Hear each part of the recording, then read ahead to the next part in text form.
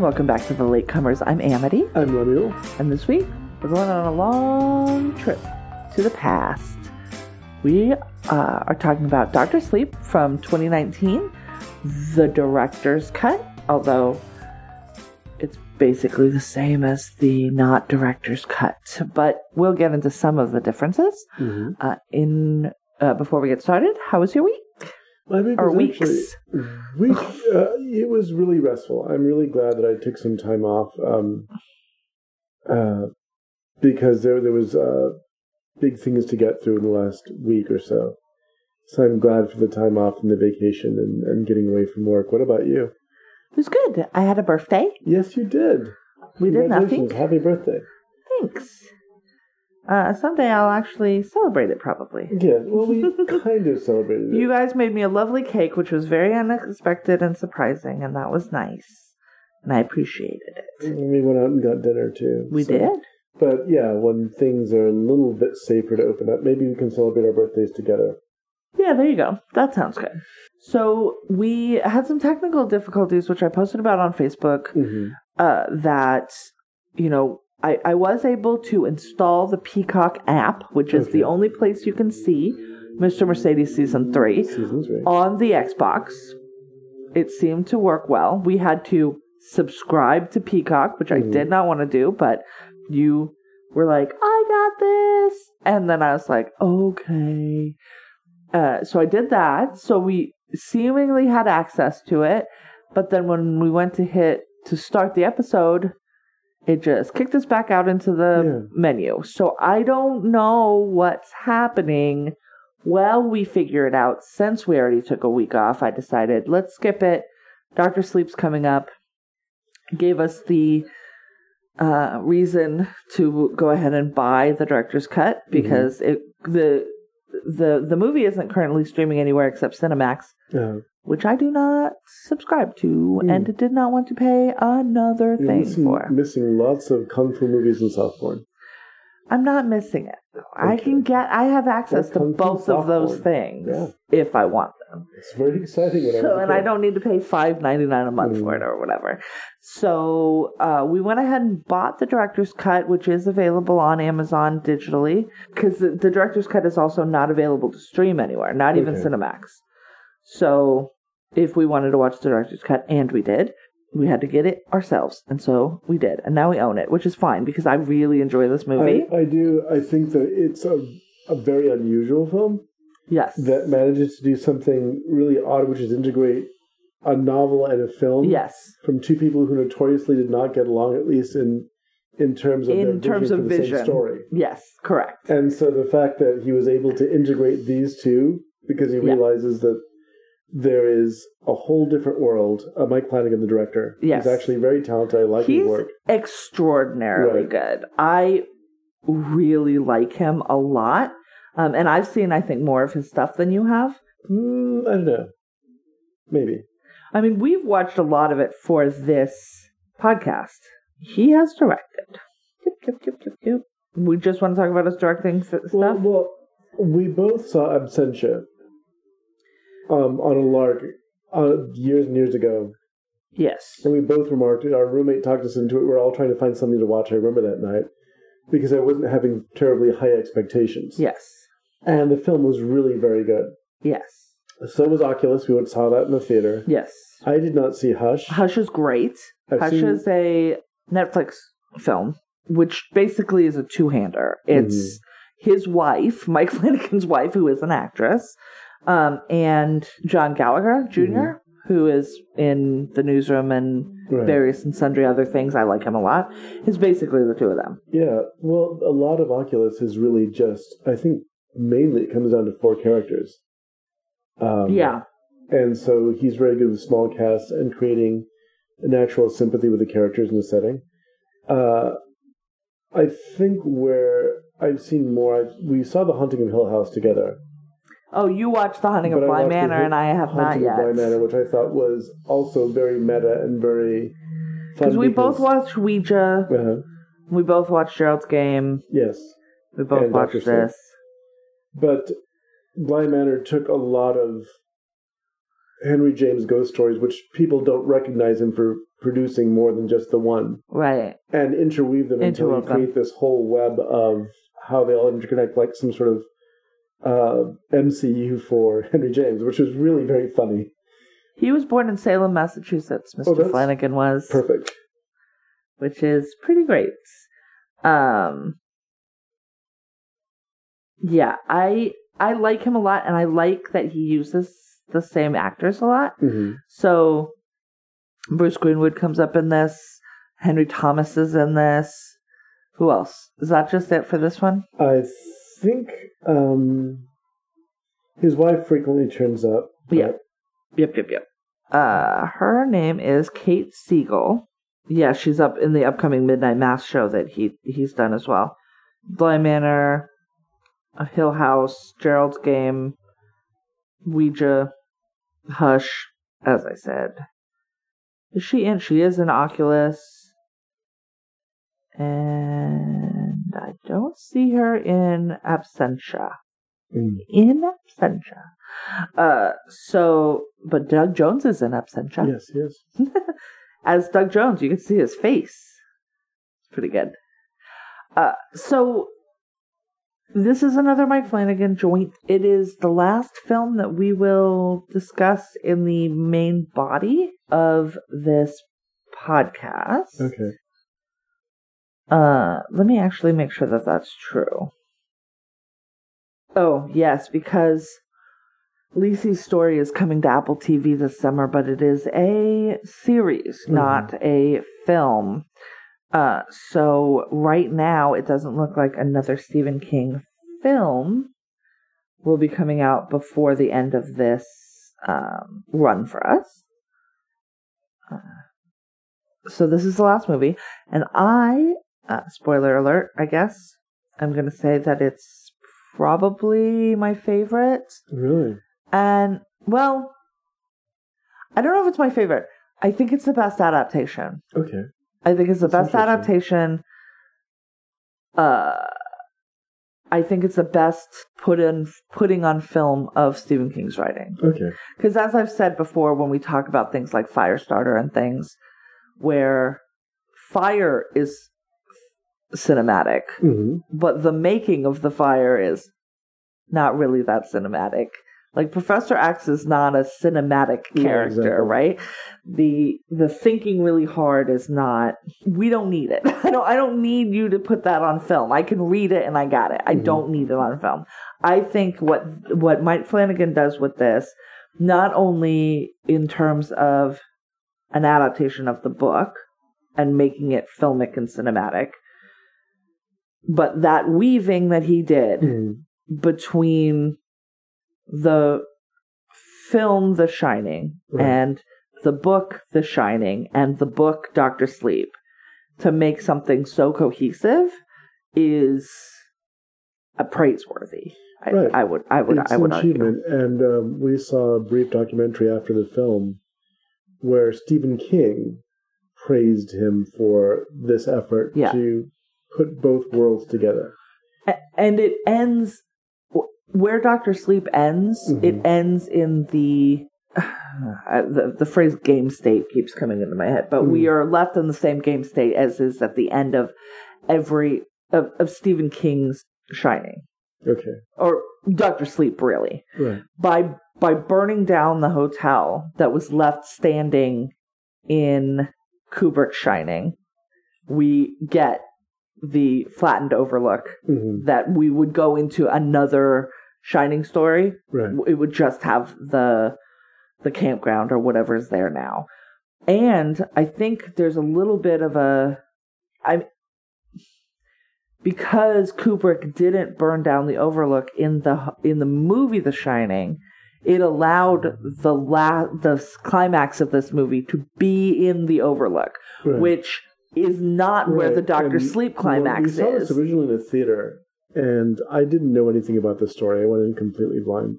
And it was alternately a really fun and a real terrible theatrical experience. Yes. Oh, because someone came into the theater and dropped her phone between the seats, and then just for the longest time would not acknowledge that it was her phone. Well, which wouldn't have been a problem, except that an alarm was going off. Right, it wasn't that it was an alarm, and so she just kept ignoring it, and it was ringing all through the theater. And it was only an hour into the film when this started, and it was like another 40 minutes before she finally did something about it. Well, the ushers came in, and they were like 2 seats ahead of us or something. Yeah, they were right in front of us. I was very close to her, and I, at one point, along with several people, asked her, "Is that your phone?" And she just said no. When the usher comes in, she admitted it was her phone. I don't know why she was ignoring it. And then she was like asked to leave. Yeah, of course. And then because if she just dealt with it, it wouldn't have been an issue. We were passed out tickets that were going to give us a discount. Of course, this is before COVID the hit. Yeah, experience as we know it ended. And so that was the bad part of it. The good part, though, was not knowing anything about this story. And so when it takes that turn to go to the Overlook, probably because I was expecting the Overlook not to be there, I'd seen the TV version of The Shining where the hotel gets blown up, and realizing that this is where they're going to have their final confrontation, I got chills. It's like, oh my God, that is such a great idea. Yeah, and if you didn't know going in, that's a big deal. That is a big deal. And so I was really grateful that I didn't do any research and went into it, because the idea that this enormous hotel is like a minefield of demonic presences and strange ghosts, and that seemed to be equally dangerous to both parties involved. But I don't want to get to that before we get into it. So Dr. Sleep, if you don't know, tells the story of an adult Danny Torrance. His mother has passed on a number of years before. We get it in little flashbacks. Now, one of the things that I will say, the director's cut is nearly 3 hours long. And one of the things that he did was add chapters that wasn't in the theatrical cut. Okay. Which I liked. Which also follows Kubrick very closely. Does it? Yeah. Interesting. I like, especially if you're going to make me have a 3-hour movie that I'm only going to have at home. Right. Chapter that shit up. That's great. Because that means I know that now is a good time to walk the hell away. Right. We will maybe talk about the Snyder Cut later. We watched it. Oh, yes. We watched it in pieces, 2 pieces, but pieces. And the chunking of it was great. Because at any point, 40 minutes, you could just watch it like a TV show. You could walk away. So I appreciated that. This movie, I should say, let me give you the 1-sentence summary. All right, explain this to me like I'm a 2-year-old, okay? Because there's an element to this thing I just cannot get through my thick head. Years following the events of The Shining, a now adult Dan Torrance must protect a young girl with similar powers from a cult known as the True Knot, who prey on children with powers to remain immortal. But as Rebecca Ferguson, as Rose the Hat in this film, the standout for sure, although everybody is quite good in this. But Rose is wonderful. She's stunning. I just prefer to think of her as slightly complicated. She is. I could make it work. No, I don't believe that you could. She is a vampire who preys on children. Yeah, that's a hard one to overlook. So you have a child. I don't think you could. You could say that you could, but I don't think that you could. They aren't immortal. They live long if they eat well. They haven't been eating well. We see a number of them die in this movie, so immortal ain't it, but live long for sure. Movie opens with a young girl named Violet Hanson. We see it is 2008. Is that right? I believe that's right. I think so, yes. It's 2008. So we're getting a baseline of where people are basically 10 years, 11 years before this movie.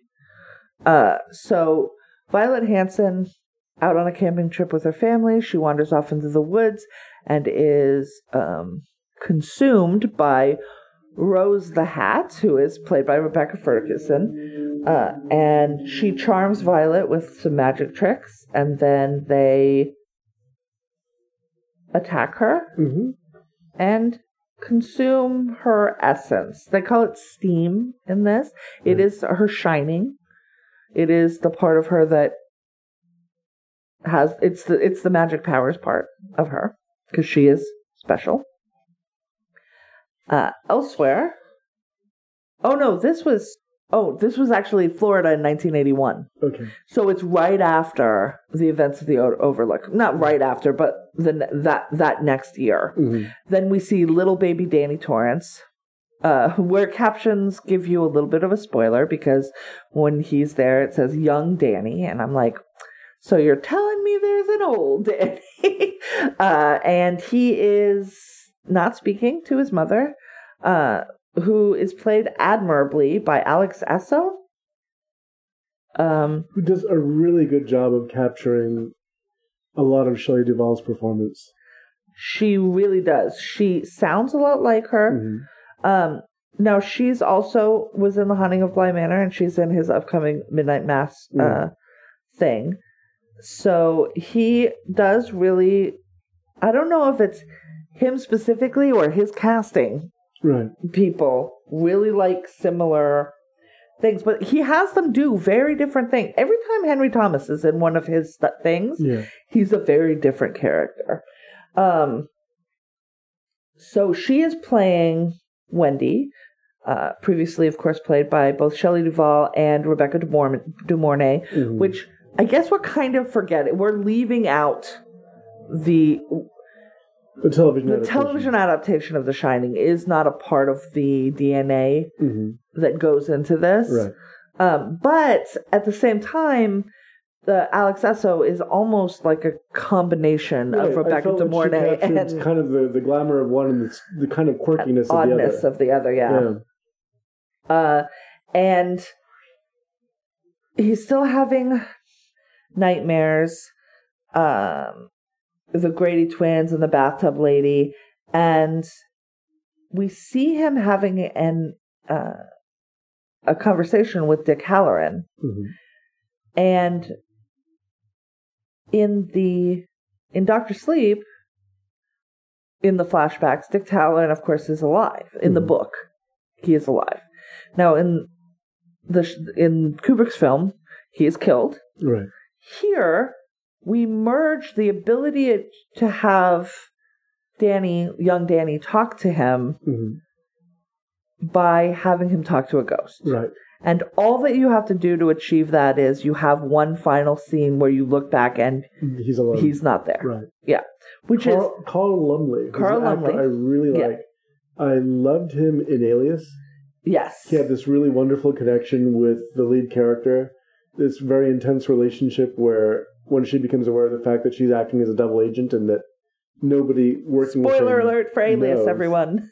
Well, that's the first episode. But the scene where she confronts him and tells him, you've been a double agent against your own government and you didn't know it for all these years. The look on his face when he just realizes that he's betrayed everything he believed in was... He's really good. I really like him. We recently saw him again in Captain America and the Winter's... the Falcon and the Winter Soldier. Where he's playing another really interesting character, which is the first Captain America. Yes.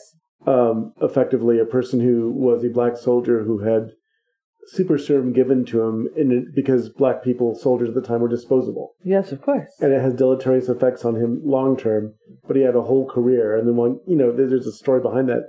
But he has a gift for playing complicated characters. Yeah, quickly, too. Right. Because he's not in it very long. Very few lines. What the issues with the story are and how he moves it forward. And in that conversation that young Danny has with a deceased Dick, Dick shows him a box and tells him, you need to memorize everything about this box. You're going to make a duplicate in your head. Mm-hmm. And the next time one of these creatures is around you, you are going to put them in that box and you are going to leave them there. And that night, Danny and Wendy watching TV together. Danny excuses himself to go to the bathroom where the bathtub lady is there waiting for him. And he uses a box in his mind to trap her inside. Then he returns to his mother and she says, are you okay? Mm-hmm. And he finally says, yeah, I'm okay, Mom. So this is the first time he has spoken since they have left the Overlook. Now, 2011. We're going fast forward. Ewan McGregor is now playing older Danny Torrance. Dan. He is an alcoholic. We see him awake in the morning next to a naked woman who apparently might already be dead, but is definitely vomited in the bed next to him. We see him go and be sick himself. He has bruises all over his face, and we get some flashbacks. These flashbacks are longer in the director's cut, giving a more sort of bigger idea of what had happened the night before. Yeah. So he had met this woman at the bar. This is her place that he has ended up at. He had beaten the living snot out of some dude and by, taking a pool ball and into his fist and beating him and saying, "You're going to take your medicine," which is classic Jack Torrance. But also keeping it very street, behavior. Using the... Yes, indeed. That's very, that's a street fight. And then goes to leave, and there's a baby that has come out. And he gives the baby some Cheez-Its and puts it next to his mom. And she takes some money out of her purse because his wallet is empty because apparently she had taken his money to buy cocaine with. And I'm like, or you just did that. You don't remember because you were super drunk. Right. And then he bounces.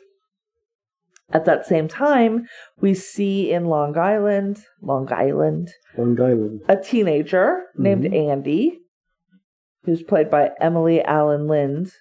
And why do we know her? What was she? She was in Code Black. That's right. She was also, her sister was an actress also, who was She has the pointiest little chin. Her sister's an actress who was in the Fox X-Men show. What was that called? Oh, The Gifted Dead. Correct. And she was playing one of the Strucker twins, I think. No. Oh, and I guess this chick is in the Babysitter movies? Yeah. I don't watch. But yeah, she's a very interesting performer. She looks like she could be a silent film star. And I liked her in playing the troubled teenager in Code Black. This performance, she makes a character here. Yeah, she does. And it's a character that... She doesn't have a lot of time on the screen. Right, which is interesting that she's able to do that. And part of it is physically because she looks so much like some sort of, Biff doll. But her actions completely belie her appearance. Although, why don't you tell her how we're introduced to her? Because it's... So she's in a movie theater in an older she's watching Casablanca. Several rows behind her, we see Rose, the hat, and her sort of right-hand man, probably on-again, off-again lover, another member of the True Knot, Crow Daddy, are watching her. And an older man comes and sits down. And she sort of lays on him after they determine that they're going to stay there. And then she basically hypnotizes him. She says, "Aren't you tired? Go to sleep." And then she takes his wallet. And then she carves with a knife into his face 2 cuts. And says, remember... first of all, a lost wallet is going to be easy to explain to your wife, but this won't be as easy to explain. And every time you look in the mirror and see this, you're going to say out loud, "I like little girls." Right. And you're going to remember, and in this version, you're going to remember being bitten by a snake in a white blouse with a blank face. In the other one, it's just bit by a rattlesnake. It's a little more, which just feels like take to take, which choice you're going to use. And Rose and Crow realize that they're looking at what they refer to as a pusher, and they kidnap her. They are immune to her push, unfortunately for them. And later we see her wake up in Rose's trailer, where she is basically given the offer to join them. She's 15. She says she's 15. Right. To join them so they can eat well, stay young, and live long.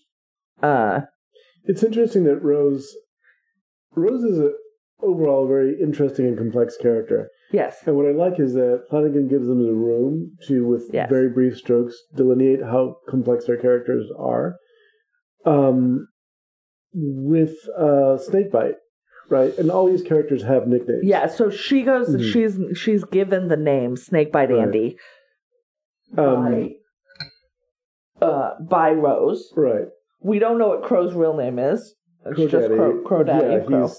Because he's Native American. He's Crow. And oddly, he's the tracker, so there's that. That's a little unfortunate. But the fact that you get to see... The tracker is always the Native American. The fact that you get to see a Native American actor play Native American, to me, that's revolutionary growing up when I did. That's true. When Native Americans were played by Italian actors.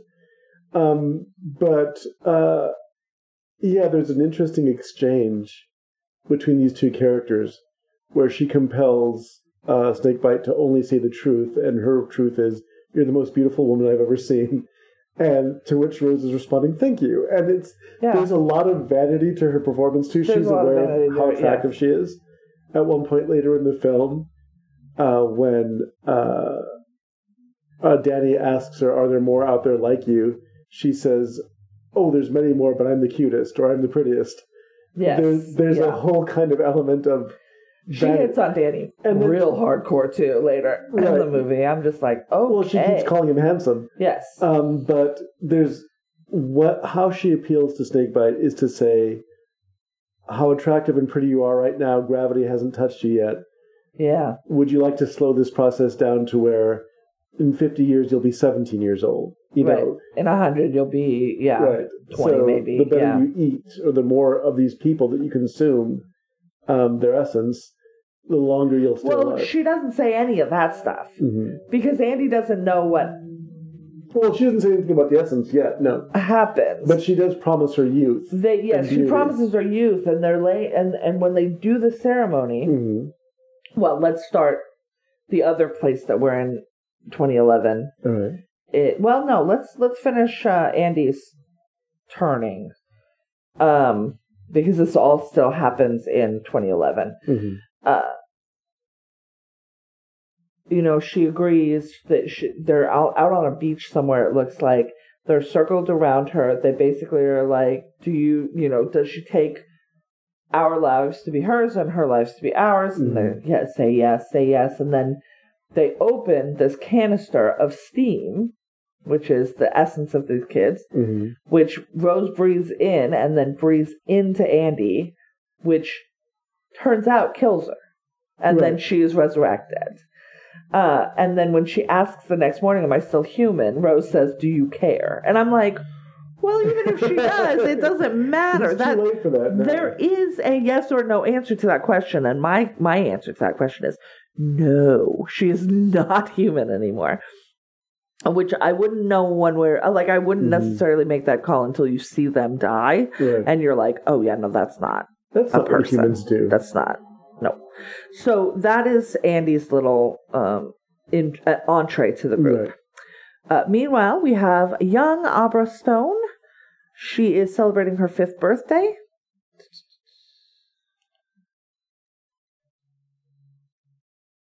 I will say we get more Abra in this.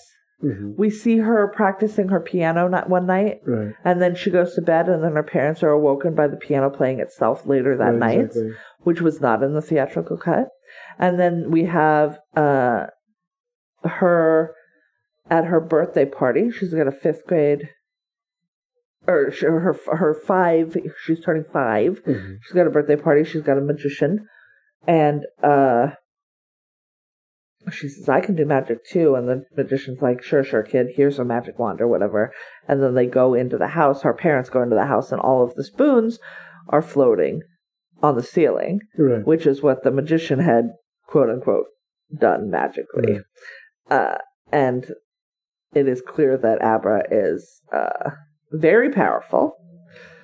And she just is like, it's magic. And then meanwhile, so that's our introduction to Abra.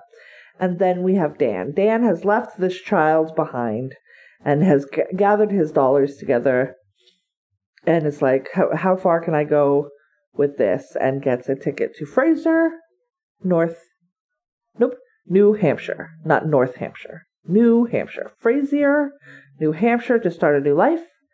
He gets off the bus and is immediately in the cutest town that ever was. That has a tiny version of itself in its town square. It's very cute, and I like it a lot. And he has the good fortune of coming across one Cliff Curtis playing Billy Freeman, and Cliff sees in Dan need and goodness, and hooks him up with a $85 a week room. Pays the first 2 weeks. The rest is on Dan himself.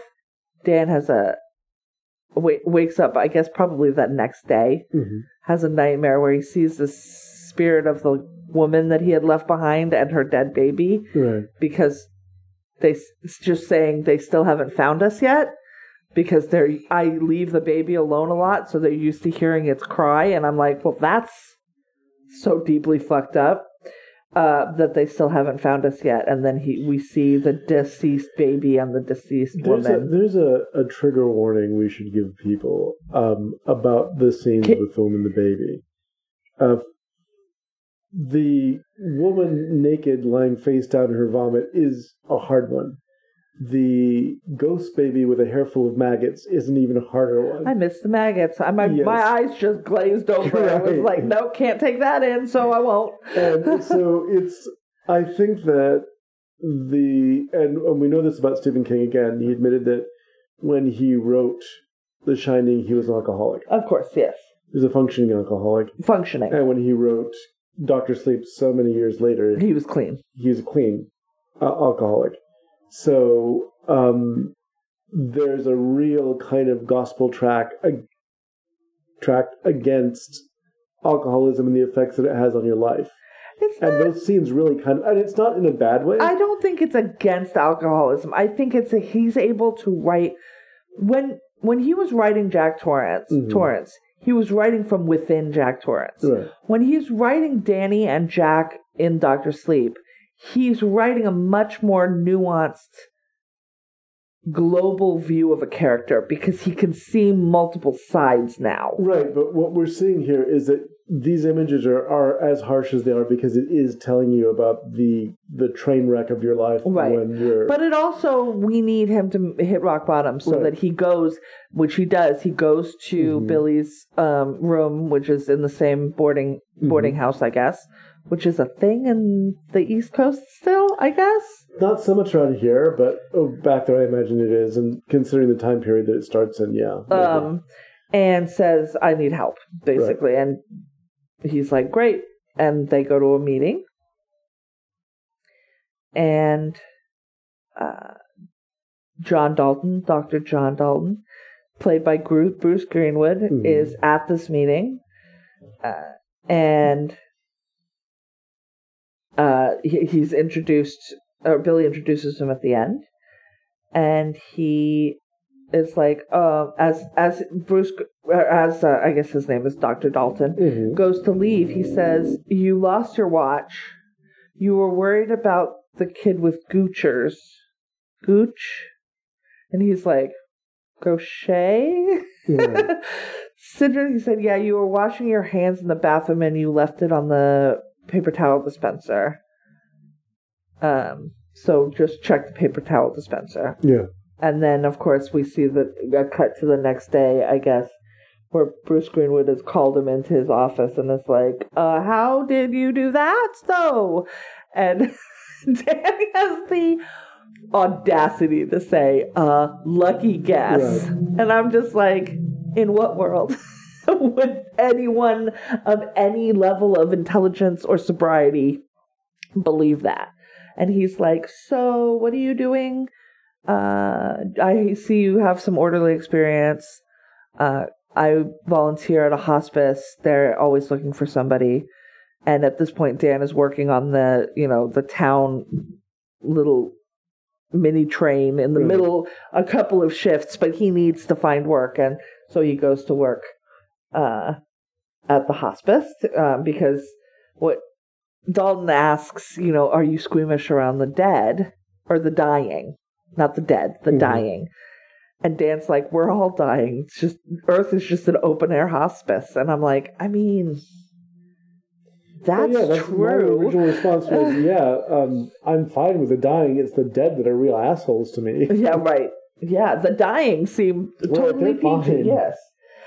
So during an early night shift, Dan is mopping the floor. He notices the cat, whose name is Azrael, but goes by Azzy, goes into the room of an elderly man, and I'm sorry. he goes to check. I know, it's so silly. It's like what is it? It's a beautiful ragdoll cat that I love very much and would love to have in my house, but maybe don't sleep on my bed. There's a horror movie called The Equinox, and there's a park ranger who is the villain, and his name is Park Ranger Asmodeus, and I'm like, doesn't anybody like? No, nobody does. Nobody knows. You do, but nobody else does. Yeah, but the cat, it's just like, you name a cat something like that, of course there's something about the cat, right?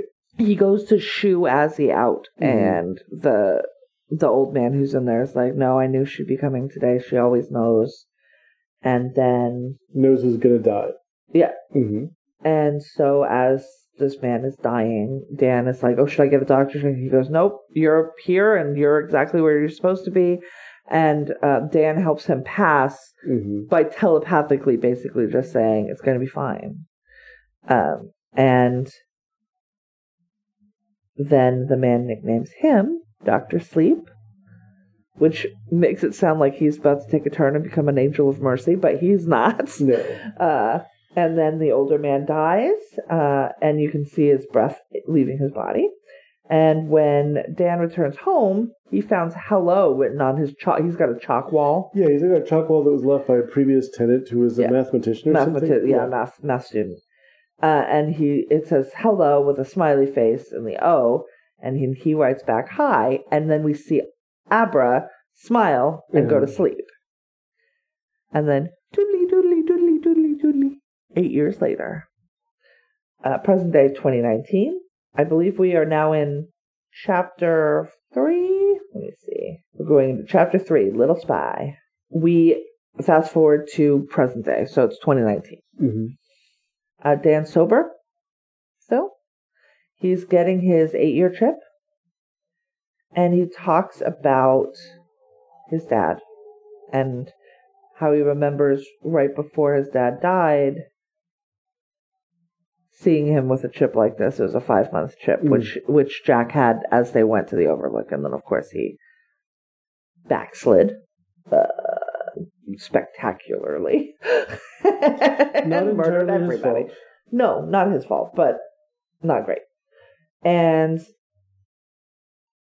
he talks about how, his dad died when he was 5, and so he didn't really get to know him until he was drinking, and then he understood him.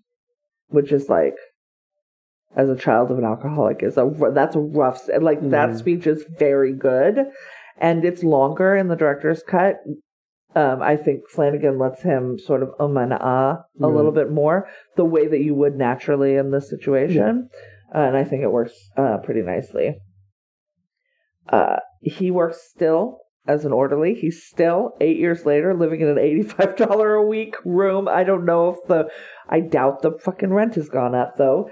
And I'm like, and at some point you could probably get like a real apartment, but you do you, boo. Well, if he's trying to recover, if he wants his friend downstairs, his best friend, to help him. I just feel like bad nights. He doesn't have a refrigerator or a kitchen, which means he doesn't make any food for himself, which means he is eating out or processed food constantly. That cannot be good for you. Anyways, but it's better, I guess, than the gallons of whiskey that he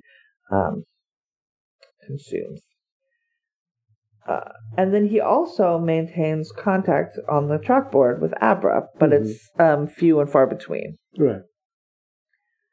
Then we see the True Knot. And the True Knot's suffering a little bit. They're relying on leftovers, basically the canisters that they have. And we see Crow is trying to track a kid who he thinks is in Iowa.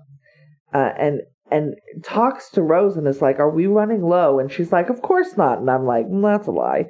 If only one of you knows what the status of the shit is, that's not good. I like that Rose's move when he asks that question is to creep into his arms and try to seduce him. He's like, wait, no. Yeah, right. This obviously is a trap. And he's like, I might need it to track him. Like, we might need to feed because everybody's looking bad. Right. And I might need it to boost. What's the name of the giant? That's Grandpa Flick. Okay.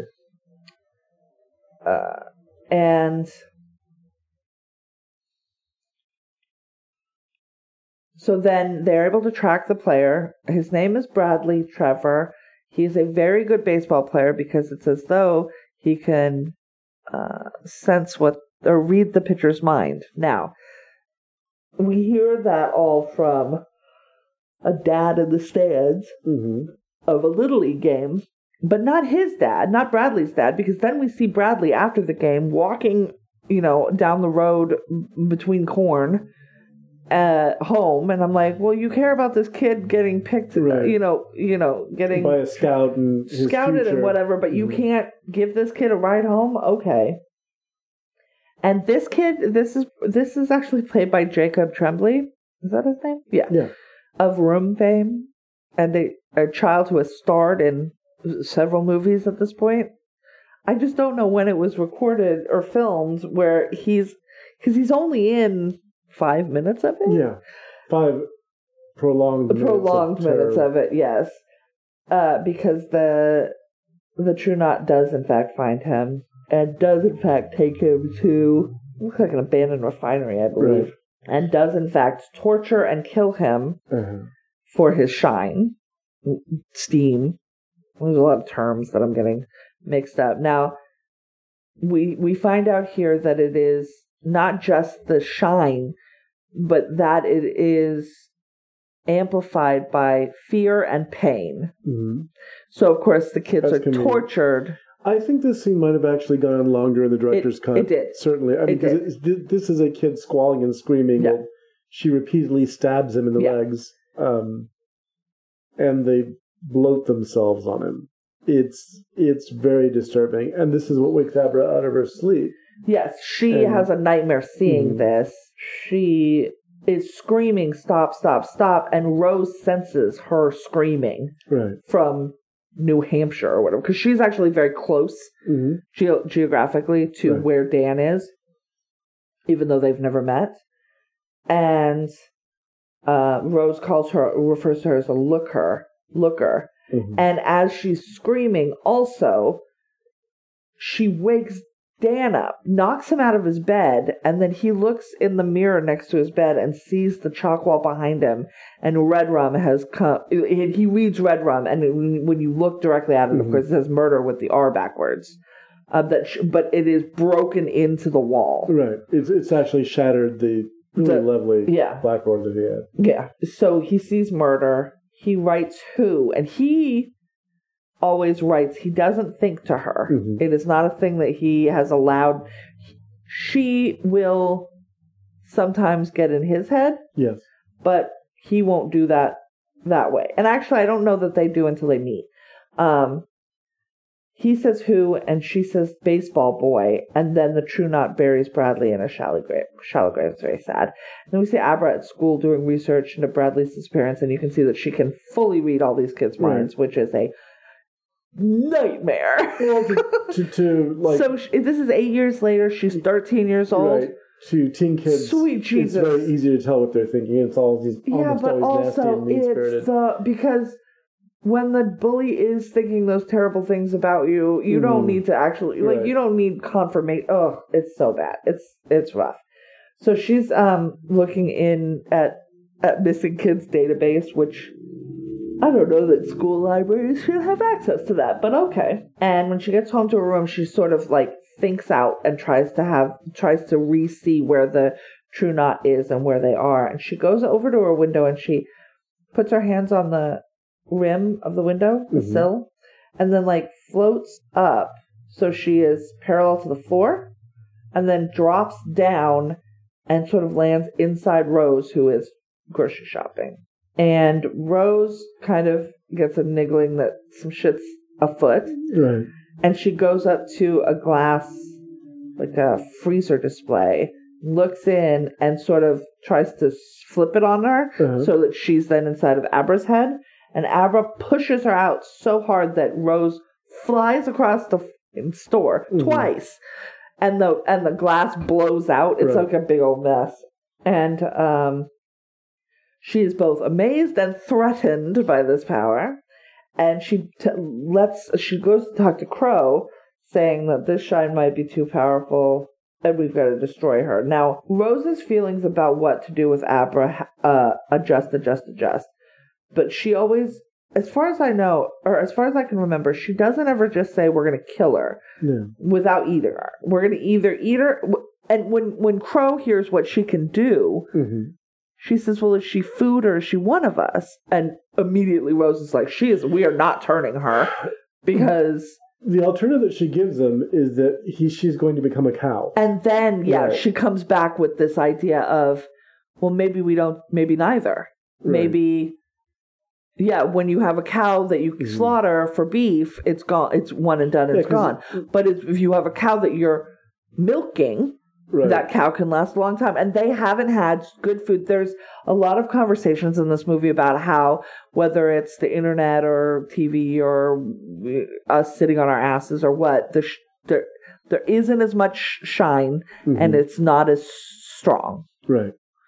And I'm also like, well, don't you also kill all the strong shine when it's babies and can't procreate? Right. So you are doing this to yourself. They're hunting them into extinction. Yeah. Is what they're doing. I thought that was a really interesting conversation in itself. The idea that they're diminishing all of their food and eventually they're going to run out. Yeah. Because they don't die, right? So they're not... Yeah. The food chain is getting stuck. Yes. Yeah. The process where the predators take out the sick and the weak, no, they're taking out the exact prey that they need. Right. And unfortunately, as you pointed out, since they can't reproduce... It's indicated in all of these stories where there is a shine or this specialness that there is a genetic component to it. It doesn't just necessarily come out of nowhere. Sometimes it's latent for a long time and then is real strong in a kid. Right. In the book, Dr. Sleep, Abra is Danny's actual niece. Okay. In this, they do not make that distinction, though she does call him Uncle Dan, so that if a middle-aged man and a teenage girl, he's like, I cannot be seen with you. Like, this is not... I don't want to go to jail for this. And she's like, you're my Uncle Dan. And she is played by well, I don't know if the actress is mixed, but the young lady who plays Abra, or I should say, the couple that play her parents are a black man and a white woman. Right. So she is mixed in the movie. So Dan could absolutely be her uncle on her mom's side. And so that is what happens next. Abra bails from school and gets on a bus.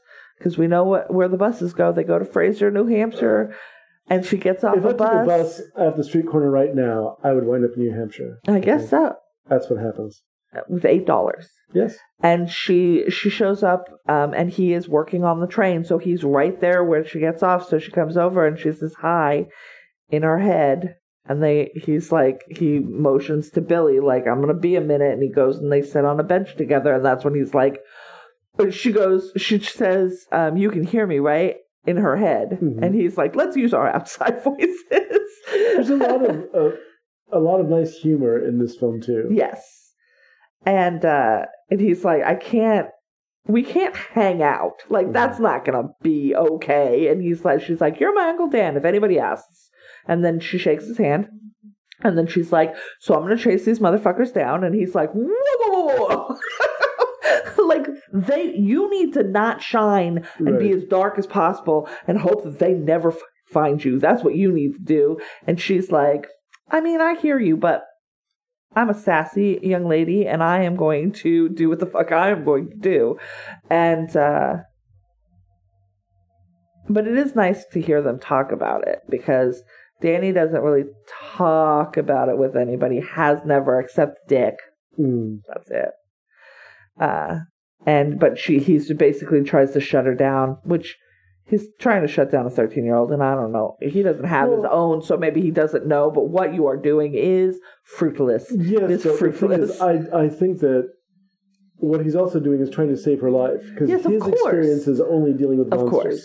And these monsters, unlike the ones that he's dealt with, can't be locked inside the boxes. Yes. They're a physical threat as well. And I think he also understands that she is powerful, but I don't think he understands how powerful she is. Or how powerful he is, because he basically totally stopped using the shine, except to lock up these boxes. And we have seen images into his head where it is the snow maze, covered in snow with all of these boxes. Just a ton of boxes. Just boxes for days. A whole ballroom of remnants and evil spirits and God knows what else that was at the hotel. At which point we actually kind of find out when and how, because that night Dan follows Azzy into another bedroom and he's like, "You got your wires crossed, Kat, because there's nobody in there." And he goes in and Dick is there. Right. And so he has a little conversation about with Dick, who I should say at the first time we had the conversation when he was young Danny, who's also played by a little boy who looks very much like the little boy who played Danny in the Kubrick Shining. He said, Danny's like, "You said there were pictures in a book and they couldn't hurt you." And Danny's like, or no, Dick's like, "Yes, and also no, and also here's this box trick." But now Dick is like, "Okay, well, you're a grown-ass man now, so I'm going to tell you, these things can fuck you up." So, and also, well, he says, "It's been a long time." Dick's like, "I don't follow time, so what's it been, like 8 years?" And he's like, "It's been about 8 years."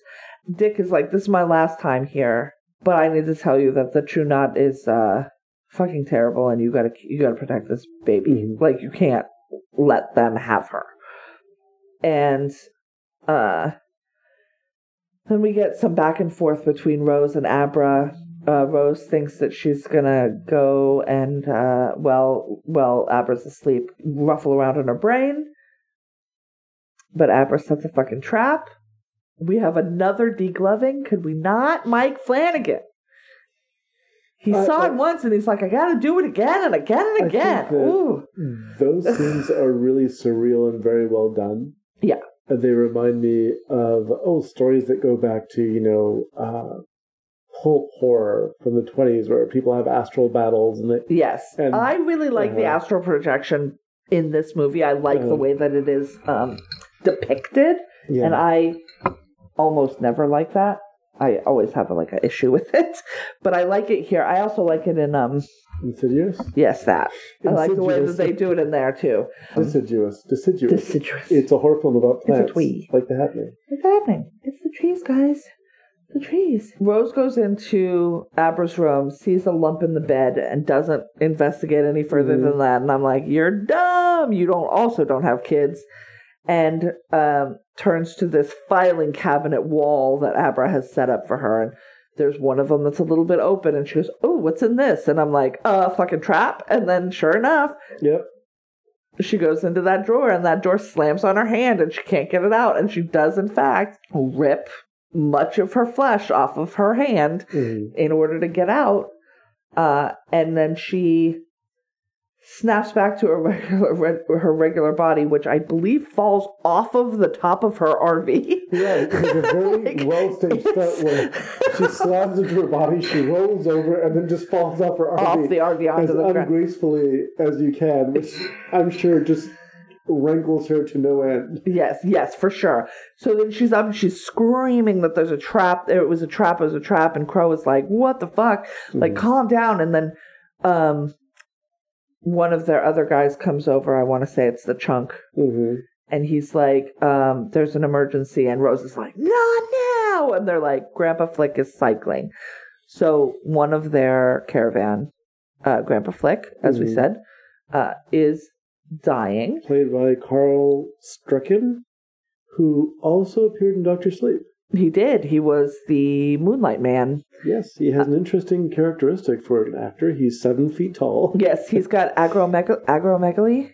Yeah. Acromegalia. Acromegalia. It's giantism, basically. He was also Lurch in the Addams Family movies in the middle, and Mr. Hom in Star Trek. Which is when I first saw him. It's like, who's that remarkably tall man? But here he gets to actually speak. Yeah.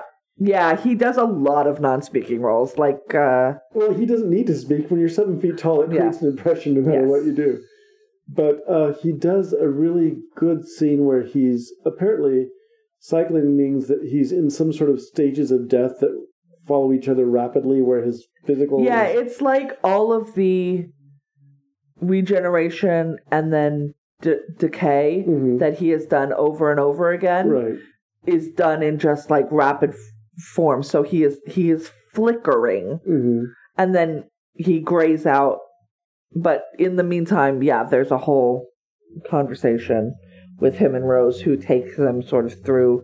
She's their Dr. Death, I guess, or Dr. Sleep, I guess. And then when he finally dies, you're aware of how inhuman they are, because he literally just turns into vapors. He turns into vapors, and then they breathe them all up. Right. Because they are starving. That is what's happening. They are starving. And then Abra is like, so I did this thing. And she's like, oh, jeez.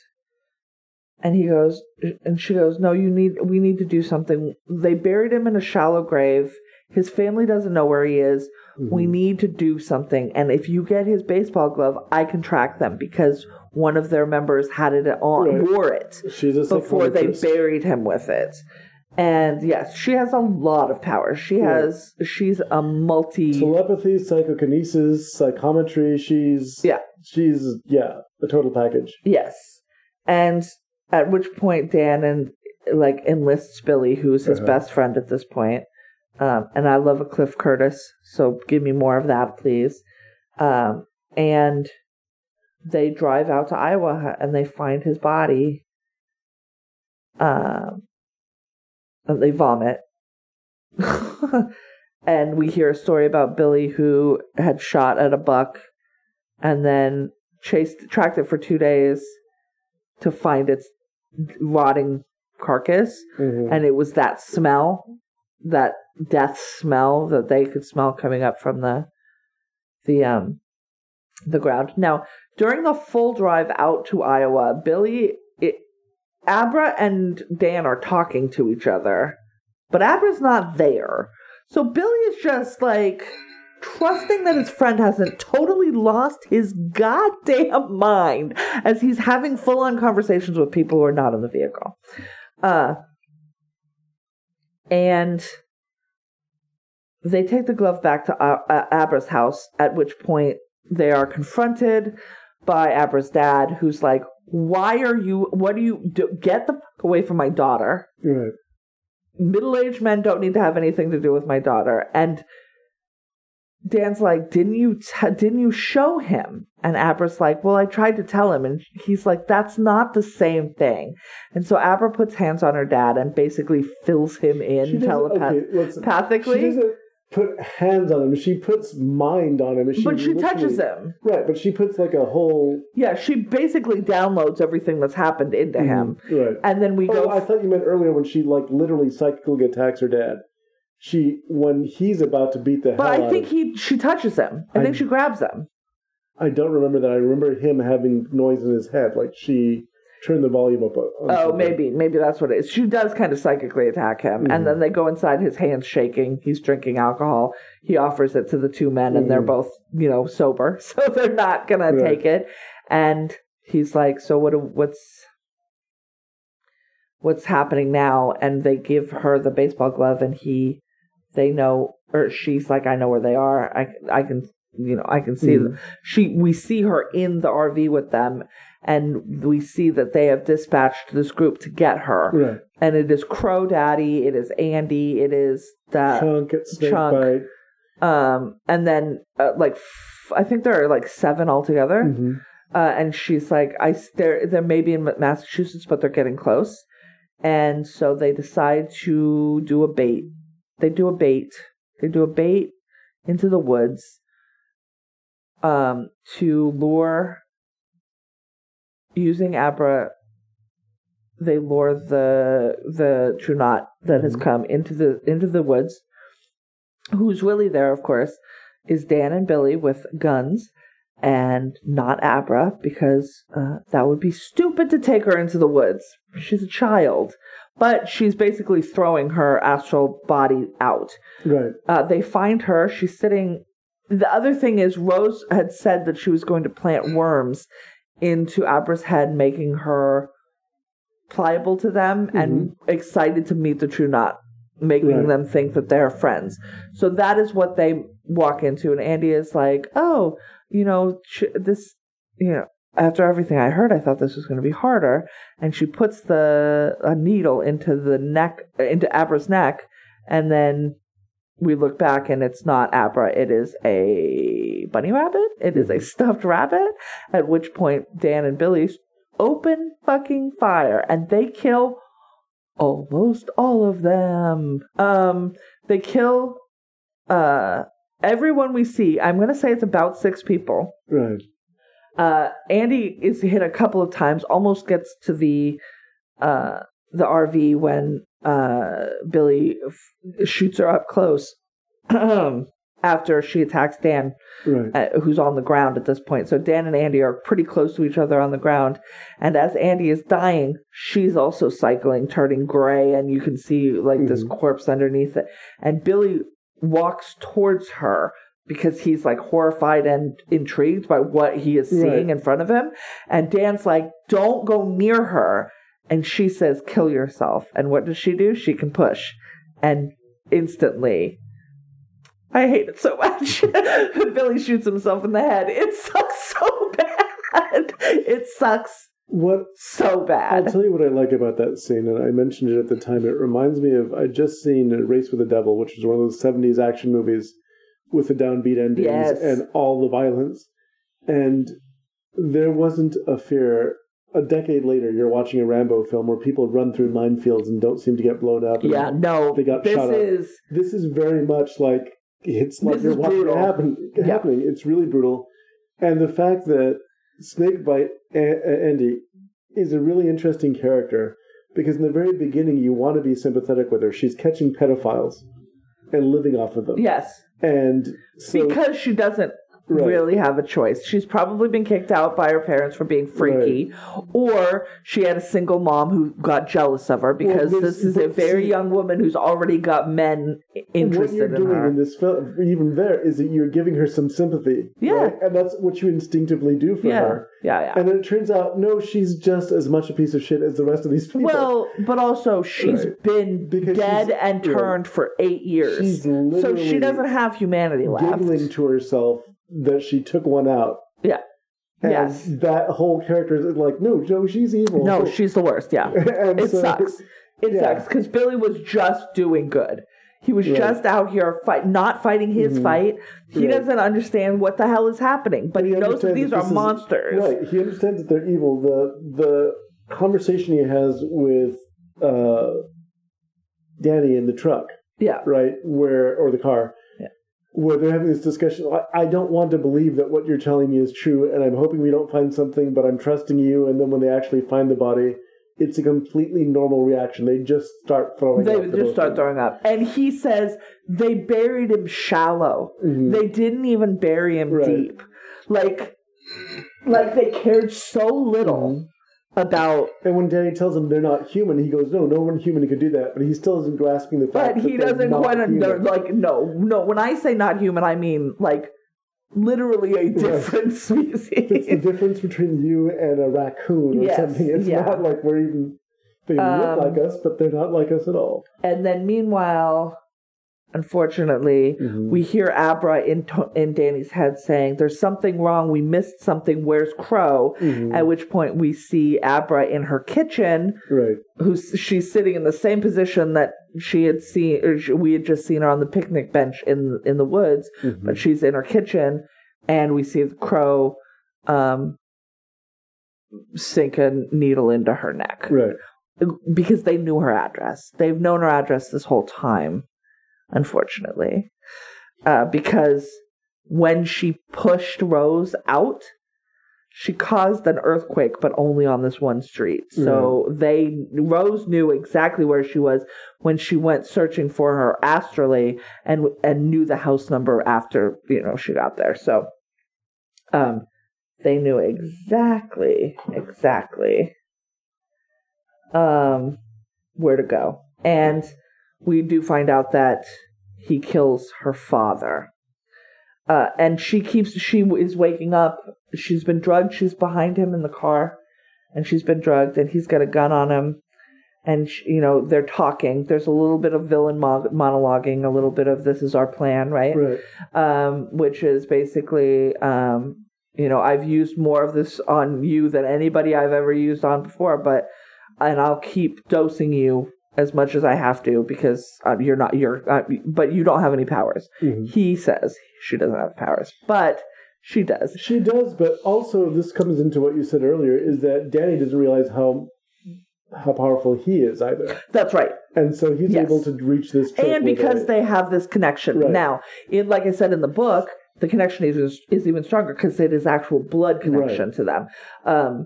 So they don't have that explicitly in this, but they are very much located, and Abra is able to get a hold of Dan, and Dan they're able to switch places. Dan goes into her head, and is talking to Crow. He's like, trust me. Do you trust me? And she's like, I mean, what are my fucking options? Yes, but what are my options? He sits up and he starts talking to Crow, and Crow's like, who's this? Because he realizes pretty quickly that, and that's why I really like the piece of acting on Abra, the actress that plays Abra's part, because she's doing Ewan McGregor, this basically. Is Kylie Kern, right? Yes. Yeah. I like her a lot. And he's basically like, man, been around so long that you just hubris. And she's like, and he's like, what do you mean? And he goes, you're not wearing a seatbelt. And earlier, he and Abra had switched places very suddenly. She's like, I want to show you a trick. Right. And she had switched places with him while he was driving, and they almost got in an accident. And he basically takes her trick and does it to Crow, causing them to crash. And he gets flung through the windshield, and Abra is, belted in, so she's in pain, right? And she's able to get out, but she sees that, and Crow is cycling. Right. And he ends up dying. Does she kill him? Does she finish him? Does she take his gun and kill him? No, she doesn't. Or does Dan, using her body, take his gun and kill him? Or does he die? I think he just dies. He's already dying. There's no need to do that. But I like the effect that it has on Rose. Because she had seen all of the other people killed as they were being picked off. We were going back to see Rose because they left her behind because she was a liability. Right. We already knew Abra could get in our head, and she also has this weird, almost like a competitive thing with this girl. Right. Like she was gonna be a problem, and she's wounded. Crow tells her that. He tells her, you're the queen bitch. Nobody's. Yeah. You've designated yourself that way. Yeah. And another thing that is an interesting element of her character that I picked up this time is that she keeps referring to Abra as the white whale. Yes. So this is very much like... Yeah. Which may be more added in the director's cut. Right. Or because... She is Ahab, and she'll destroy everything which together. Was their whole character. Ahab gets everyone killed because he has a focus. Yeah. And so there's an element of that at this point where she realizes that everyone is dead now. Yeah. Yes. And you see her, she's doing a lot of screaming work, scream as her family. Right. In as much as they could be, are killed one after the other. And then we see Crow die, and she screams longer than ever, or longer than she had before. She gets down, she goes, and she just starts fucking downing the steam that's in the... First of all, she's not alone. Right. I don't think everyone but her went, but we don't see anybody else now. Yeah. She is going rogue. She's on her own, and she's taking all this steam with her. All y'all can go fuck yourselves. And it's not like they have to save much now because they just lost Flick and like 7 of their party, well, right? Like, also, what you notice is that when she's inhaling the steam from the canisters, her hand cures itself. yes. So She's going into this more powerful than she would have been before. Yes, and because she still had that scar on the back of her hand from the gloving incident, and she hadn't been taking steam enough to heal herself back up. It mends itself. It mends itself. So she's going in strong. And we see Dan meeting Abra, finding her on the road, and then they drive off. Abra falls asleep and wakes up, apologizes. It's fine. They're going to Colorado. They're driving to Colorado. Y'all, they're going to Colorado. It's getting fucking real up in here. They're going to the Overlook. Yeah, like I said, this was a great moment for me in the theater going, holy shit, this is going to get wild. Yes. Before it changes. And it takes, because there's a lot of turns to this movie. Yeah. At times it's an action movie. Yes. There is a lot going on in this movie, and there's very few movies that kind of match that pace where it can go horror, it can go action, it's a supernatural thriller. Yeah. And at this point, when they go to the Overlook, this is such a loaded place. It's so loaded, and it's dangerous to him, and it's dangerous to Abra, but it's also probably the only place on Earth that they are aware of that it's also dangerous to Rose. Right. They are, and because Danny knows what's there, he's got a little bit of a leg up. Well, again, to draw a parallel to an earlier thing where it doesn't work, it is a minefield, but he knows where the mines are. He knows where the mines are. And in a lot of cases, he's planting them himself. Right. So we see him go through the hotel, which is so fun. It's so good. We see flashes back to how it was. We see how it is now. He goes up to the broken door. He sits at the bar, and he has a whole conversation with Henry Thomas, who is playing both Jack Torrance. That's who he's playing. He's playing Jack Torrance. But Jack Torrance in the role of Lloyd, the bartender. So he is doing both of those things.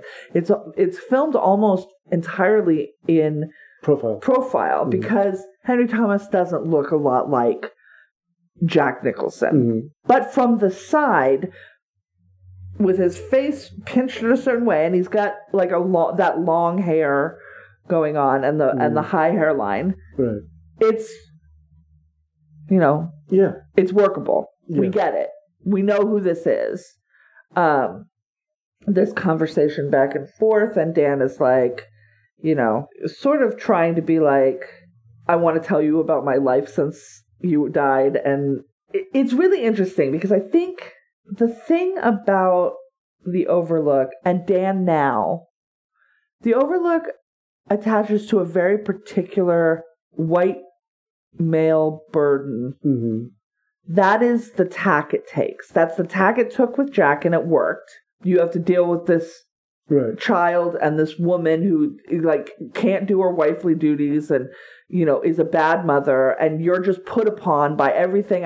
You just can't live your life because you're put upon by all these responsibilities, and that resentment is what it latched into, both in Jack Torrance and in the prior caretaker. It was almost the same. And so I think that it sees white man and it tries to take that tack. And Danny doesn't have that resentment. Danny doesn't have that white man's burden. And he literally invokes the white man's burden, but when he refers to Dick the way that he does. That's true. It's said explicitly too in the I think in the job interview in the Kubrick version. Right. It's explicitly, but that is what the Overlook is. That's sort of its first attack on white men, and we see it here. And Danny doesn't have that. That is not what's gonna get him. Right. He sees the weakness that is, and he sort of sees it as pathetic, and he's like, that's not my I've got problems. That is not my problem, and I'm not going to be like, oh, you understand me. That's not. It's so, but it's really, that's really interesting. I think that scene also it's very saddened that he cannot get his dad to break character. No. His dad is now Lloyd. Yeah. But then he does break character a little bit at the very end. Yeah. Before he downs the drink that he previously offered to Dan that Dan won't drink. And that's, I think, also just the hotel being mad that he won't do the thing that they want him to do, right? He won't fall into the slop they prepared for him. And Dan and Rose arrives, and we see her kind of walking through the various parts of the thing, and we see her having experiences like the elevator of blood, and it is unclear whether this is a memory or a thing that is actively happening now. It doesn't really matter. Right. But we get to see some of those images again. And then Dan and Abra are standing on the stairs. He's got the axe in his hand. And she comes up and she's like, "Who the fuck are you? Because you fine as hell." I mean, she doesn't say that, but she basically says that. She's like, because now she's also, I think, like, well, I got a fucking True Not to rebuild. Right. So what's this? What's this? Who's this? I'd fuck him. And Dan tells Abra to run, and then they go into the maze. And Rose thinks that she's following Abra in the maze. They're in the snowy maze, the overlooked snowy maze. And she sees somebody running, and she's walking through, and she's like, well, this is way better than, the room that I was in before. Because she had, like, offhandedly been like, your mind palaces are such garbage. Right. Mine's great, and yours is crap.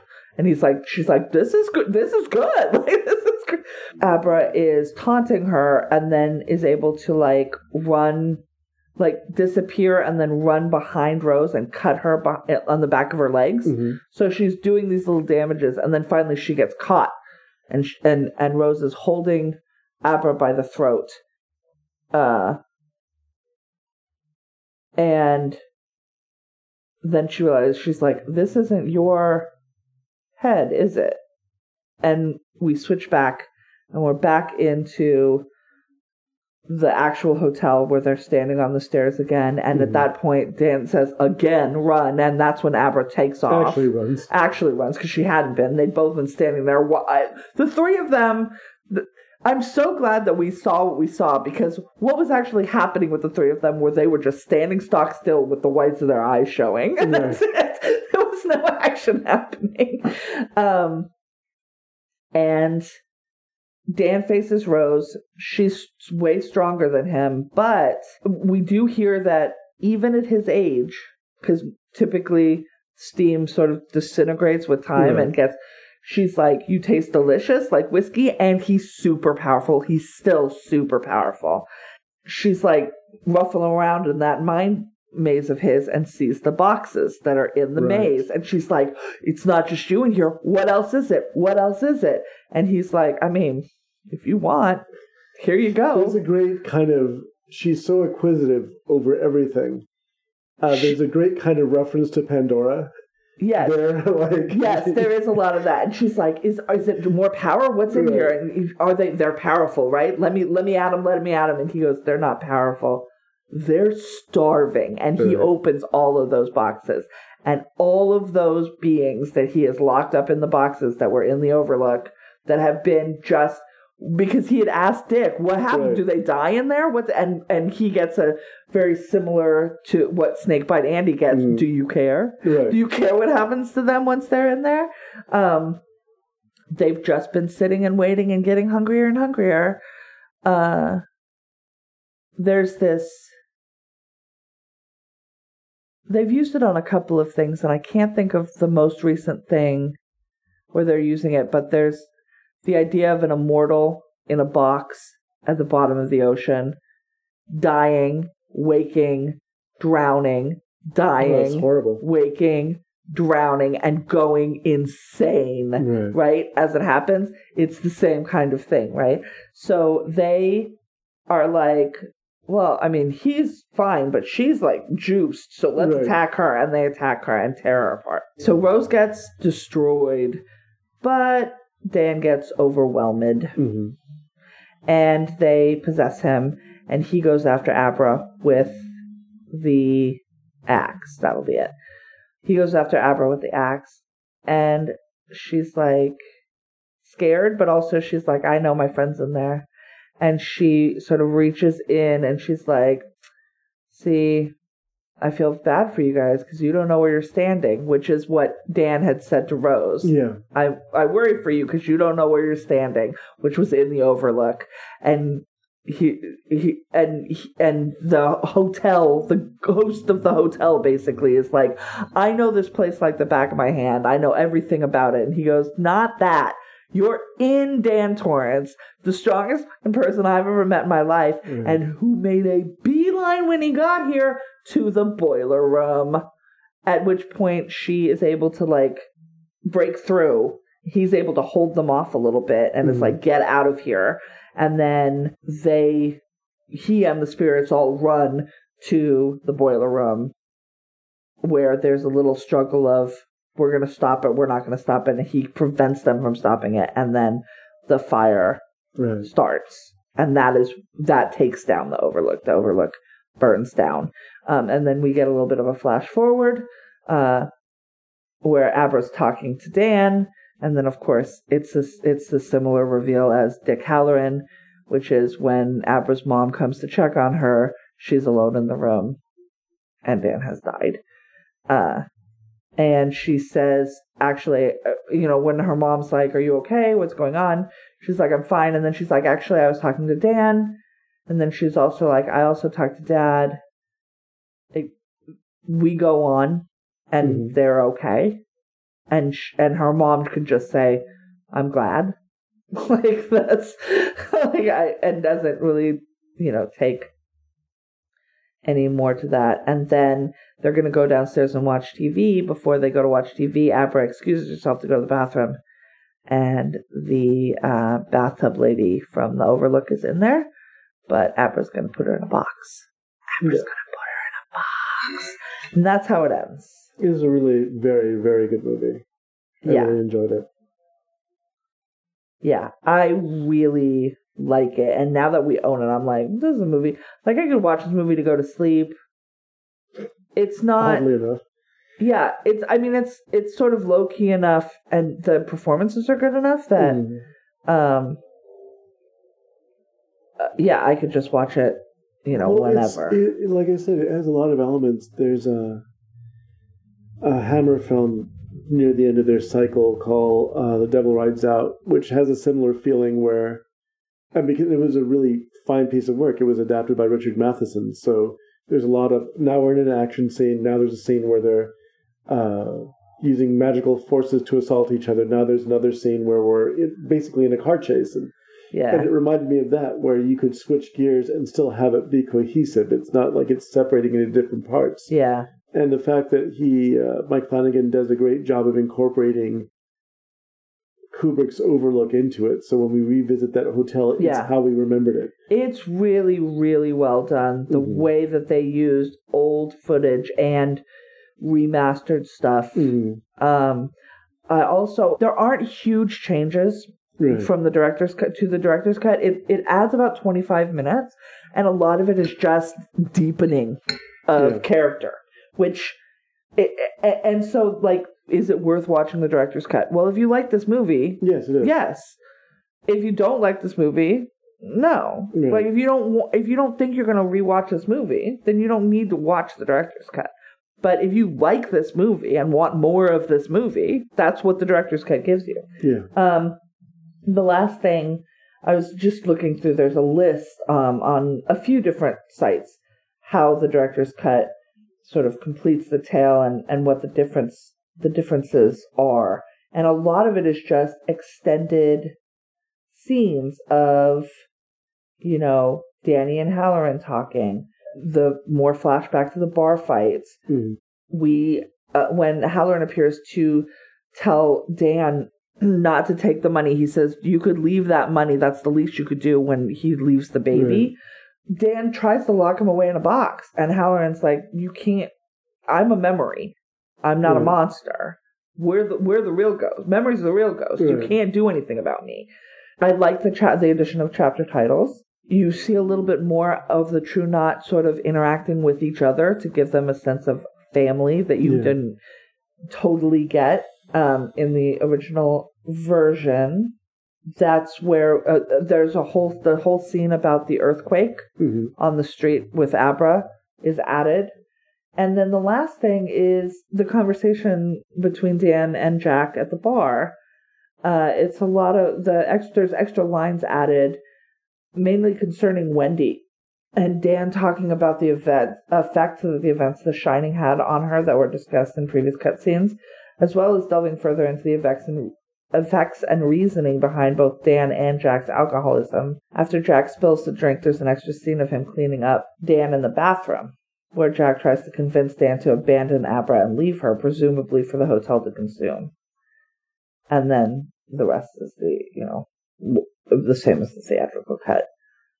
So they're just it's character rather than set piece, which I think, make my movie at 25 extra minutes if I get a deeper understanding of these characters that I already really like. So overall, you enjoyed it. I love this. I love this movie. This is my favorite thing that we've watched. I think this. I think that I think there was a we've talked about this too. There was a dip in the very beginning. You had George Romero and Brian De Palma and Stanley Kubrick trying to interpret Stephen King. I like Mick Garris. And then there was like a dip in quality where it was like we're watching, I am grateful for Mick Garris making as many adaptations as he did. I'm not saying specifically him. I know, but he's not the director that Mike Flanagan is.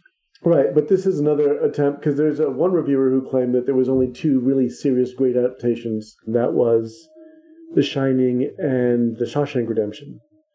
But I don't think that's the case. I think there's others too, as well. But like I said, there was a dip where suddenly everything was being adapted, and some of it. Yeah, and as I've said, as we talked about earlier too, where it was like didn't need that. Right. Didn't need it. What I like is that this is a throwback to a director with a great deal of talent attacking a story in such a way that it comes across. Oh no, this is a movie on its own that has these qualities that are worth watching. It's not just... And the cool thing about this, and now I have to... This is hard for me to say with certainty because I am a person who had seen The Shining, had read The Shining, had read Dr. Sleep, had watched The Shining TV, miniseries. I think it is possible to totally enjoy this movie not having any of that. Yeah. I think that the other thing that Mike Flanagan does is he does not rely on your knowledge and love of The Shining, Stephen King, any of that stuff. No, I think he builds enough into this movie as it stands that totally without any knowledge you would go and enjoy this movie and you would not be, it wouldn't be confusing. There's enough exposition explaining what this is, what everything is, and what is happening, that you're not going to be lost if you don't have that thing, which is another pretty significant feat when you're bringing so much together but not relying on any of it. Right. And I think that it's not necessary, but it certainly will enhance the experience. That's if you're familiar with it. Oh, 100%. I kind of like to watch The Shining and this back to back. Yeah. I'd kind of like to give that a try one time at some point, eventually, when there's time again in the world. She's had a day, folks. She's had a day. There was like a tsunami, and she's not quite sure how she made it to this time. So that is Dr. Sleep, our last film of the miniseries. My favorite. What do you think? Do you have a favorite? It's hard to tell. We can also do a sum up thing, but I think we can. I think I can say pretty definitively that this is my favorite. This is one of my, if not my, it certainly is in the top 5 of films that I've come away with this whole experience, the Stephen King experience so far, that I've really loved. Yeah. And I've been enjoying almost everything. Even the things that are like, woof. The Mangler? Are fun. Enjoyed The Mangler. Enjoy is a strong word. But why don't you tell us a little bit about something that you enjoyed with a recommendation? I enjoyed a movie that everyone is seeing, so I don't feel like... Doesn't need you? Right, No. doesn't need me, but... no. Which was Godzilla vs. Kong. And I went into it with some apprehension because I like Godzilla and I'm indifferent to Kong mostly, but... you liked Kong Skull Island. Right, because there's plenty of stuff going on. It's just the character of Kong doesn't intrigue me at all. Fair. Right. The fact that there's a character there is right. That's a stretch even sometimes. One of the things that was to me a little disappointing was that this movie focuses so much on King Kong. Yes. And it's a King Kong movie, but I really enjoyed the fact that somebody got into the spirit of really big monsters beating the hell out of each other. Beating the hell out of each other. And that the humans finally, and there's been, I guess the Monsterverse, what they're calling it, the legendary Monsterverse, is notoriously bad with human characters. Like, what are they doing here? I was watching, this movie made me watch Godzilla King of the Monsters again, and I realized that the human plot makes absolutely no damn sense. Just populate really great actors doing ridiculous things for a little while. I do always like in these movies, too, where I'm like, okay, who's the most lauded actor that's going to say the most bananas shit? What is the line that is going to just be like, that man has 2 Academy Awards and just said some wild shit? And that's kind of, but the fun with Kong and Godzilla is that it, there's some really, I don't want to spoil anything. I'm sure everyone's seen it by now. It's apparently... So far, they're saying it's a huge success. Now, it is the #1 movie in theaters for a long time. If people are able to see it in theaters, and they are seeing it in theaters, I mean, it's small compared to any other time, but it is doing gangbusters. And HBO is saying that they're doing very well with it. These are streaming services there's no way to tell. About how this is frankly that this might be the movie that everyone looks back on and goes, this has changed the way that movies are distributed now. Because of how much money it's made? Because of how much money it's making, the way that it's making it. Where you can have something simultaneously streamed and in theaters. Yeah. And this film is the kind of movie where you want to watch it on a big screen. Yes. It is crazy ridiculous. Yeah, we watch it on our big screen as opposed to the big screen, which is pretty big, and we waited until dark. Right. So we weren't getting, And it was a wild movie. It was fun. Yeah, it was really enjoyable, and there's a lot of... I agree with Richard Roper. It will not stay with you, but during the time that you were watching it, that is all you're going to be thinking about. I didn't feel the need to get on my phone. Right. Well, you can't, because the movie... One thing that they've carried forward from Gareth Edwards' first Godzilla film through this one is that all of these movies are visually really beautiful, which is a strange thing to say. There's a passage that takes place in the Hollow Earth that owes a lot to Edgar Rice Burroughs' version of Pellucidar, but the visual realization of that, because there have been attempts to do it before, of what he described as a sort of an inverted gravity where you're essentially walking... So in this one, it seemed like there was a world, like there was stuff in the middle and then the stuff on the outside. Well, the gravity pushes all the magma together like a sun, and you're literally walking on the inside of the crust. There's mountains above you. But he also jumped up to there are other, like floating islands almost. There's a null zone where the gravity isn't affecting you because all the gravity is out of whack. And that's what Burroughs was describing in his Pellucidar books, and there hadn't been a satisfactory vision of what he said until I was watching this going, no, this is what he was talking about. And it's very this is what he meant. Wild and strange to look at. And so it was a fun movie. Yeah. But it's fun. So what would you recommend? Okay. So I'm going to recommend one thing, but I'm also going to mention one thing. Mm-hmm. Y'all, if you're going to watch the Snyder Cut, you're going to watch the Snyder Cut. But I need to tell you, as a person who did not watch Man of Steel and did not watch BVS, Dawn of Justice, and did not watch the original cut of Justice League. I did watch the Snyder Cut of Justice League, and I enjoyed the hell out of it. It is dour, it is gray, it is all of those things. It also has a very cool portrayal of Cyborg. I enjoyed it. His character is really interesting. His character is super interesting. And and totally missing from the original cut, or the Whedon cut. I have my issues with Zack Snyder. I have bigger issues with Joss Whedon. I did not think that I'd want to watch a 4-hour movie, but I did decide that I wanted to watch, largely due to my podcast listening, because I was going to miss out on 2 episodes of Flophouse and an episode of How Did This Get Made that crossed over with Blank Check. And I was like, I cannot miss 6 hours of my favorite podcasts, so I guess I have to watch 4 hours of this movie. And we did. We watched it in 2 nights. Was it 2 nights or one day and that night? I feel like it was the afternoon and the evening. Time got compressed. I think it was one day, but we had like a 6-hour break in the middle, or like a 4-hour break in the middle. I think it was. But anyways, we watched it in 2 pieces. And I enjoyed it. I thought it was good. But that's not what I'm going to recommend. Because like I said, if you're going to watch it, you're going to watch it. If you're not, you're not. And nothing I say will have any effect on it. I will say we have started watching a show on Netflix called The Irregulars, which is a alternate history of the Sherlock Holmes stories. The Sherlock Holmes aren't history. It's too early to tell for me what exactly I'm looking at.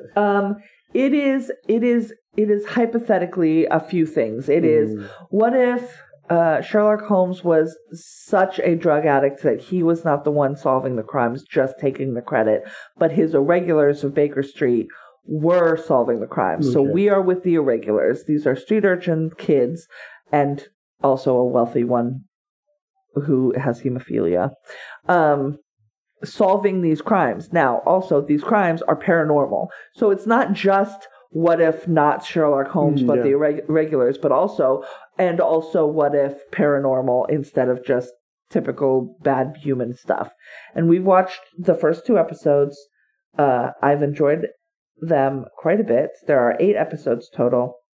It totally seems like something that's based on a graphic novel, but it isn't.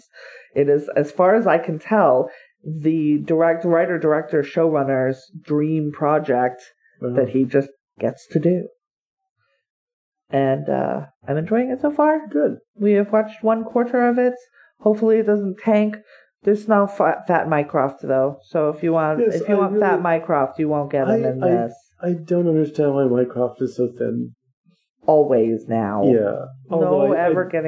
Why? Because they can't put fat people on screen. That's just ridiculous. Yeah, but that's what it is. Yeah. I'm going to be mad as a fat person over here. I remember when Martial Law, which was a silly chop-socky kind of television show with Sammo Hung playing, a Hong Kong detective who comes to the United States. And the first few episodes are rough, but then they sort of found their rhythm. And just the idea of seeing a 5'3", 240-pound man fly through the air like that was hysterical. Yeah. The show gathered all sorts of ratings, and then for some bizarre reason, they changed showrunners, and it was relegated to some weird time spot and taken off the air. And it's like, it was almost like a conspiracy. Oh no, we can't see a fat guy do this. You know? He's a martial genius, but we can't see that because he's Asian or he's fat. There were so many reasons like to sideline this show, which was a pity because it was doing very well, but what are you gonna do? Sam was my hero. Yeah, it's some bullshit. I'm for Fat Mycroft. But so that's The Irregulars on Netflix. So I think that brings us to the end. Yeah. Now, hopefully, next week we will watch Mr. Mercedes episodes 1 and 2 of season 3. If not, we will be going right into season 2 of Castle Rock. Those are the 2 things that we have coming up. It's one of those 2 things. I will let you know as soon as we have watched a thing to let you know where we stand with that. In the meantime, questions, comments, concerns, please email us at latecomerspod@gmail.com. Find us on Twitter at latecomerspod, or you can find us on Facebook by searching Latecomers Podcast in the search bar. I remind you to take your medicine. I'm so hungry. It was so hyperkinetic that it was like I was listening to Kermit. I'm sorry. I'm sorry, everyone. I'm starving, and I know that I get to have food when we stop this, so I'm trying to stop it sooner. So in that vein, I remind you, eat a complete meal and take your medicine, and we remind you, better late than never, except when it comes to food. No. Doesn't mean good to be late.